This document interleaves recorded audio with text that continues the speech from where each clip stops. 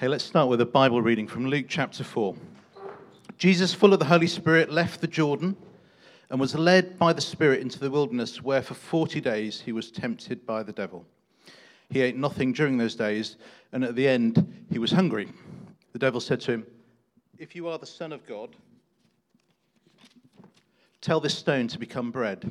But Jesus answered, "It's written, man shall not live on bread alone." So the devil led him up to a high place and showed him in an instant all the kingdoms of the world and said to him, "I will give you all their authority and splendor. It has been given to me, and I can give it to anyone I want. If you worship me, it will be yours." Jesus answered, "It is written, worship the Lord your God and serve him only." The devil then led him to Jerusalem and had him stand at the highest point of the temple. "If you are the Son of God," he said, "throw yourself down from here, for it is written, he will command his angels concerning you to guard you carefully, and they will lift you up in their hands so that you will not strike your foot against a stone." Jesus answered, "It is said, do not put the Lord your God to the test." When the devil had finished all this tempting, he left him until an opportune time. Jesus returned to Galilee in the power of the Spirit, and news about him spread through the whole countryside. Well, I hope you had a great Christmas time, and let me take you back to one of mine. Christmas 1979, 6 a.m. in the morning, or possibly earlier actually, I can't quite remember, but I'm 11 years old, and I'm downstairs opening what I hope for is the best present that I would ever get in my life, or 11 years of life. I'm hoping to get a big track. I'd seen it on TV with a cool American kid playing. It's programmable. And back in 1979, that's a big deal. Big track was like a computer. It was like the best present that a kid couldn't get. I rip off the wrapping paper, and it's a big track. I unbox it, instructions, don't need those, never use those in my life. Stickers, I'll do that later. Lift out the cellophane, break the packaging, there's a big track. Okay, how do I get it started? And then I find out, correct batteries were not included. Whoever had sorted out this wonderful gift had got the square battery, but they'd got the one that was too big. And they'd got the cylinder batteries, but they got the ones that were too small. Now, what you need to know about 1979 is this. Margaret Thatcher was the Prime Minister. People wore a lot of flares, and shops did not open on Christmas Day or Boxing Day. So you got it. I was playing with a dead piece of plastic that couldn't be programmed, couldn't make beep-beep noises, couldn't be made to drive along or fire its super cool laser. It couldn't do any of the things it was supposed to do. Of course, I had a go. I spent 2 days moving it along the round, going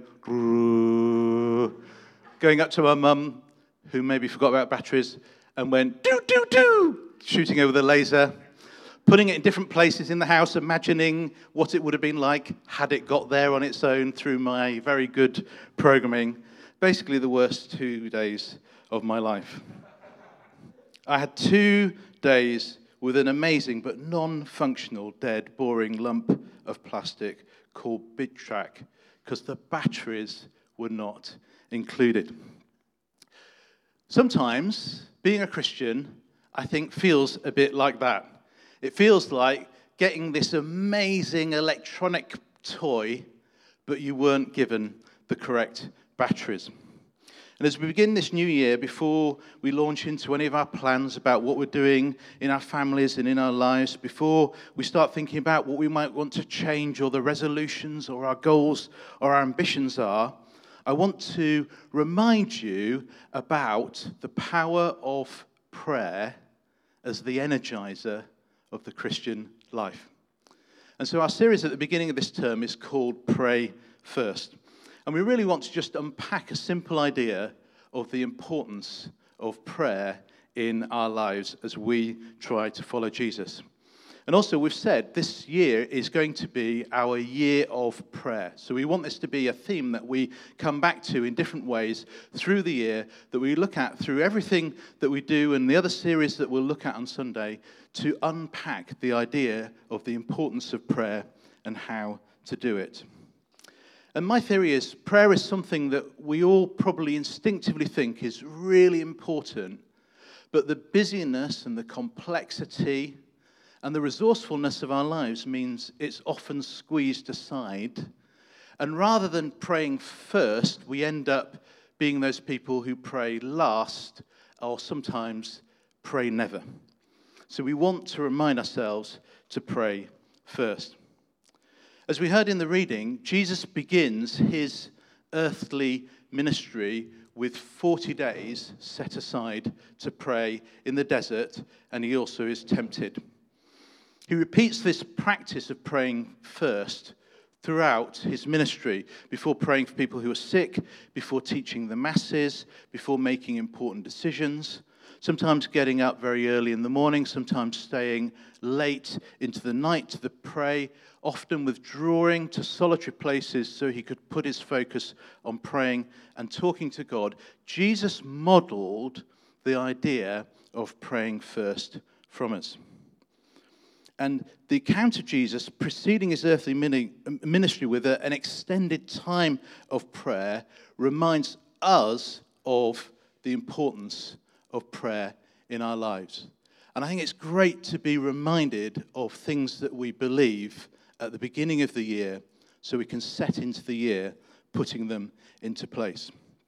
In fact, last year for me had a number of highlights. So I was thinking about these as inevitably you do as you get towards the end of the year. What are your highlights of the year? And I was privileged to have 2 great trips last year amongst the other things that I did. And both of them highlighted to me incredible lessons about praying.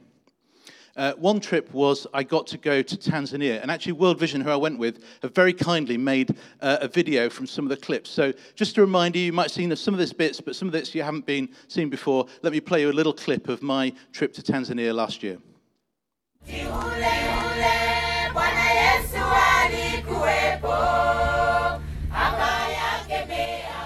Christian Selvaratnam here in Tanzania, here with World Vision and looking forward next week to visiting some local projects to see some of the work that World Vision are doing on the ground with the local communities.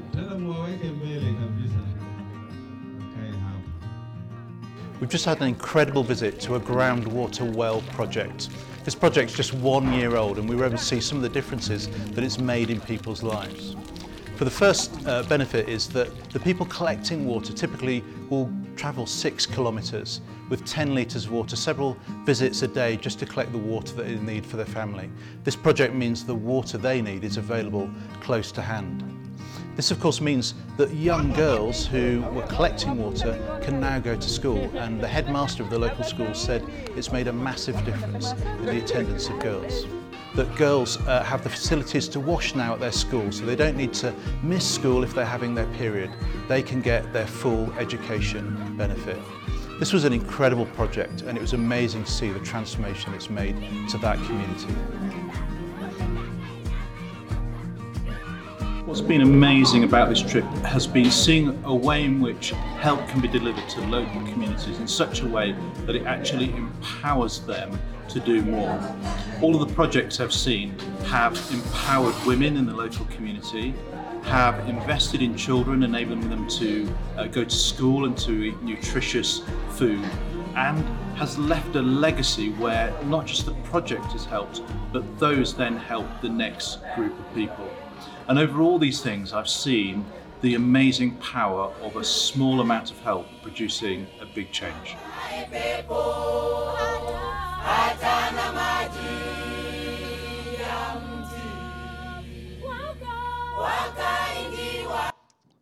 So that was a great trip to Tanzania. And one of the things that struck me as I had a week there meeting in a lot of projects, Christians and church leaders who were involved in that, was the importance of prayer in their daily life. We went on Sunday to a church service that went on for 6 hours. Halfway through, the bishop stood up and said, thank you for staying for the first half of our service together. The second and more substantial part of the meeting continues after a short break. One of the reasons that they had a 6-hour service is every time anything happened or they heard from anyone, they prayed for people.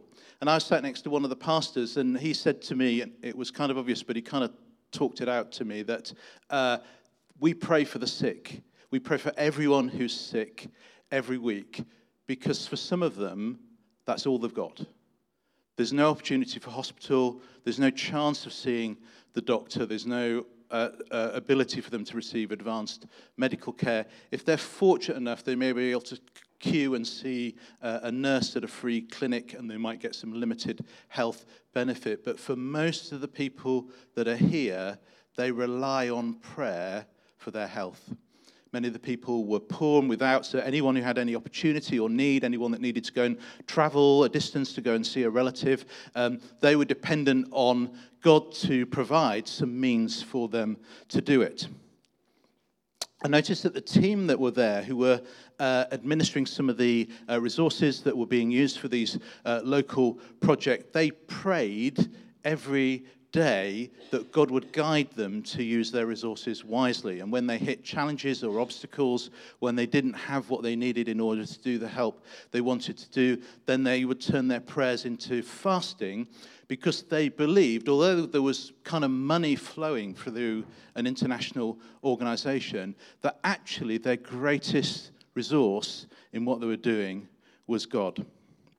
I've got some friends that I'm studying with, one from Africa and one from India, and I've seen the same instinctive approach to life in them. Again, they both come from places where they have little. They are encumbered by fewer things that they can rely on to fix problems in life, and so they have learnt better than us to turn to God to resource and to help some of the things that they're doing. One of my friends, Theo, has planted thousands and thousands of churches, and he still hasn't quite explained to me how he does it. He just tells me that he prays a lot. My other friend, Patrick, in India, runs a church that cares for hundreds and hundreds of orphans, and they feed them every day, and they often run out of resources. They often run out of food. And I said, what do you do? And he said, well, we just pray, and God provides. And if the answer doesn't come, we pray and fast, and then God provides. And so I saw in Tanzania and through these other friends how our brothers and sisters in other countries have a far more vibrant connection to God than us. We are so insulated from turning to God in prayer because of the relative wealth of the life that we live. The second great experience for me that spoke to me about prayer was traveling around the UK with some of the students that I'm studying with, and we were looking at some of the movements through the English history of Christianity. And some of our travels took us up to Durham and then Holy Island in Lindisfarne, and we were learning about St. Cuthbert. Cuthbert was an incredible 7th century monk, and he's credited with a lot of the evangelizing of the north of England. He was kind of this missional, scholar, hermit, evangelist, church planter guy. And while I was traveling on this week, I was reading a book about him, and I was struck again by him being a great man of prayer. Again, a bit like the people in Tanzania, he lived in a world with fewer resources. Probably he had only prayer as the means by which he could get something done or express his desire to see something happen. In fact, if you go to Lindisfarne, and I know some of you will have been, and there's a picture on the screen, there's a little island near Holy Island. So Lindisfarne is an island, and then there's another little island, and it's called St. Cuthbert's Island. And he had like a little dwelling built there. It was no bigger than a shed, probably. And he would go there to pray. And like a lot of people of his day kind of did, they kind of felt if you made it harder, the prayer was better. So he wouldn't take a cloak, he wouldn't light a fire, he wouldn't take any food or water with him. And the island is I mean, it looks like it's easy, but it's not. The island's cut off when the tide's in. So when you go over there, you're kind of committed to being there for a number of hours. If you go there, at the beginning of the night, then you're going to be there all night, and it'll be as cold as it gets, and you spend your time praying there. And in fact, while we were there, me and a few mad Americans decided we would go and have a swim around that island. And I'd read in one of the books, there were legends that when Cuthbert prayed, the sea otters would come and sit at his feet. Now, that's how they wrote history back in those days. There was sort of a layer of fiction layered upon the top of facts. But anyways, we were swimming around St. Cuthbert's Island. We were followed by some sea otters. And I realized, that's probably true. Like, these are clearly really curious creatures who see us in the water and think, what are the stupid land people doing in our water? Let's go and see what they're about. So we saw firsthand some of the things from Cuthbert. Cuthbert and Tanzania reminded me of how important it is that we pray as Christians.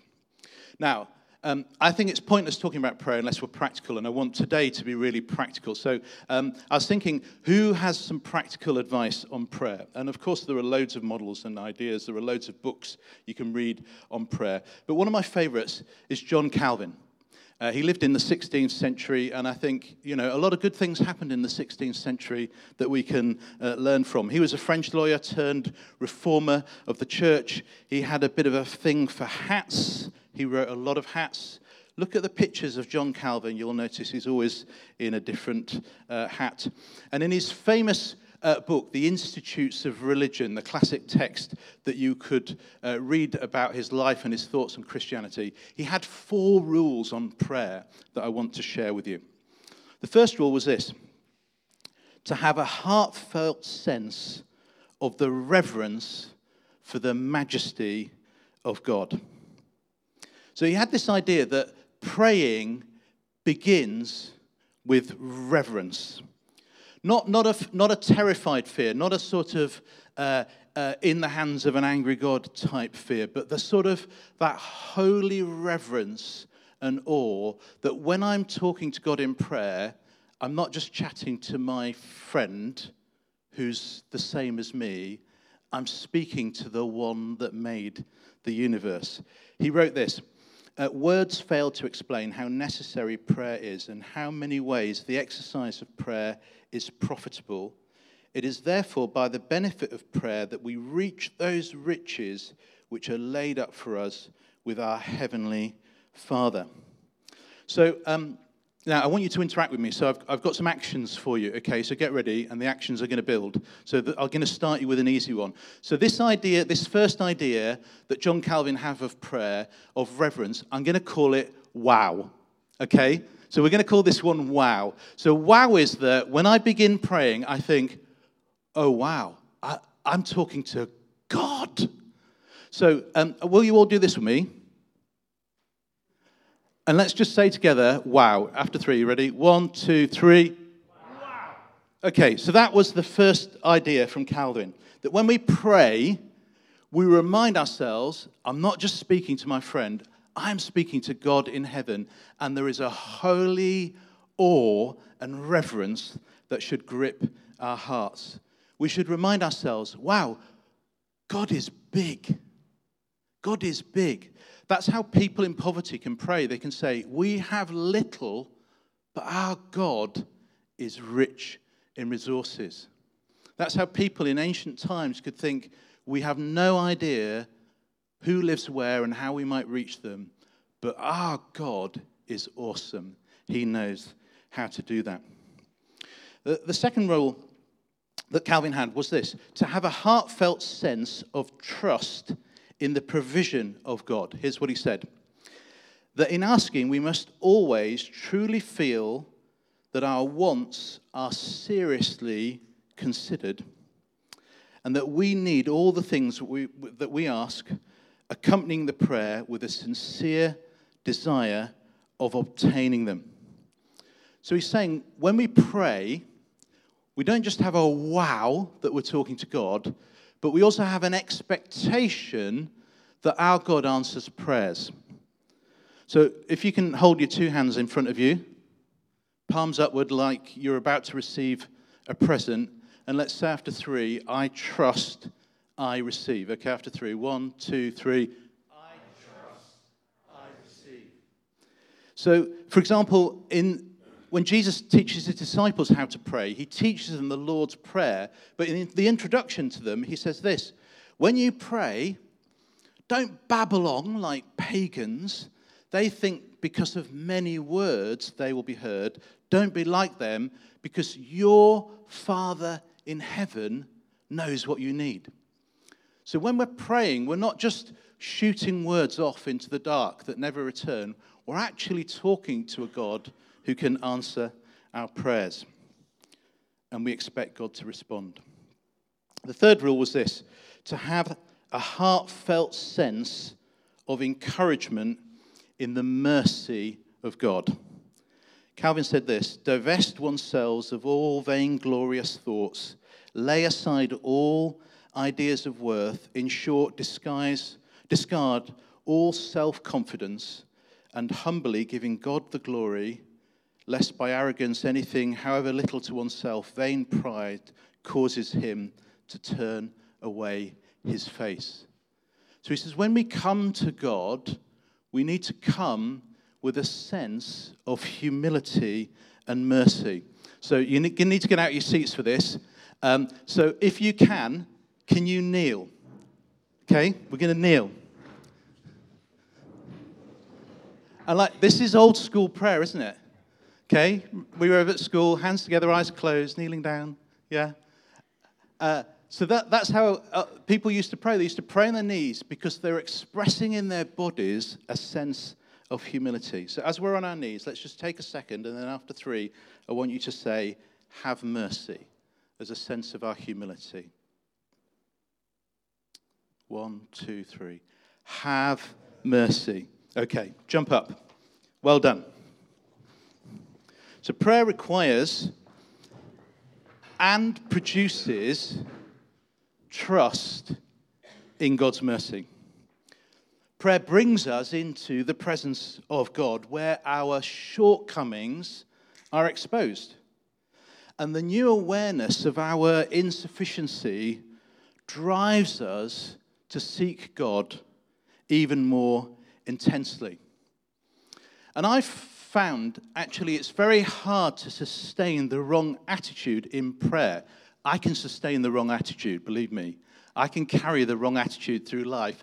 But it's very hard to articulate the wrong attitude in prayer. It's very hard to kneel down humbly before God and say, dear Lord, help me to hate that person. Or to pray, ridiculously selfish prayers like, Lord, make me a billionaire so I'm richer than everyone I know. These things kind of don't pass the test of humble prayer. And so prayer is something that's sort of, it isn't just that we recognize that we need to come humbly to God, but the act of praying humbles our hearts towards God. Søren Kierkegaard, the 19th century Danish philosopher, put it like this. He said, the function of prayer is not so much to influence God, but rather to change the nature of one who prays. And so when we come and we're humble before God in our prayer, I think 2 things are happening. First of all, we're receiving that sense of forgiveness from God, that we are but before God by his mercy to us. And secondly, we're remembering that we are loved, that this is our Father in heaven who longs to answer our prayers. And people are different. If you're someone who thinks too little of yourself, you probably ought to emphasize that you're loved and God longs to give you good things. If you're someone who thinks too highly of yourself, you probably should remind yourself more that only by God's mercy will you receive anything. But either way, it sort of aligns us with a proper understanding of God. And Calvin's 4th rule was this: to have a heartfelt sense of renewal in the hope of the gospel. He said this: notwithstanding our being truly humbled, we should be animated to pray with the sure hope of succeeding. We should have hope. Hope that believes that God is at work and that he is answering our prayers and acting. So I want you to do this action. Do you all know what an air grab is? So you can do that, okay? So after 3, we're going to do that, and we're going to go, yes! Okay? So that's our 4th action. Are you ready? After 3. 1, 2, 3, yes! So prayer goes somewhere, yeah? God can answer our prayers. He can't answer prayers that we never prayed, but when we pray, God can answer our prayers. And it's not that it's praying that makes God do stuff for us any more than switching on a light switch makes a light light up. It's the power of God that does the thing that happens, but praying is the way that God's made it that we can open up that activity. So we're going to engage with this in our tables, and there's some bits of paper and there's some pens on your table. And we want each one of these 3 talks on prayer that we're going to do over the next 3 weeks to be practical. So the practical idea that I want to give you for praying today is a really simple one. It's this: pray first. Our culture is training us to rely on all our other resources before we pray. Like I remember talking to a neighbour that's now moved, and he was telling me about a difficult situation he was facing, and I said, I'll pray for you. And he went, oh, it's not that bad. Our culture trains us as Western people sometimes to pray last or to pray never. But let's be people who pray first. Let's literally pray about things first. Let's first go to God as our resource and go, let's see if God wants to intervene in this situation. Does God want to speak to us? Does God want to change us? Does God want to give us a direction? And let's remember Calvin's 4 ideas. And when you pray in a minute, you could maybe use those as the theme. You could pick one for your prayers. The idea of reverence, the wow, the idea of trust that we can receive something. The idea of mercy, that we can bow and be humble before God. The idea of hope, that we are not disappointed, that God is at work and active. So what I'm going to get you to do is at your tables, I'd love you to start and just write down something that's relevant for your week coming ahead for prayer. It can be for you or someone else. So you might want to go, okay, world news, Australia. Let's pray about that. That's important. Or it might be, great, we heard about Rosie Charlotte. Let's pray for her.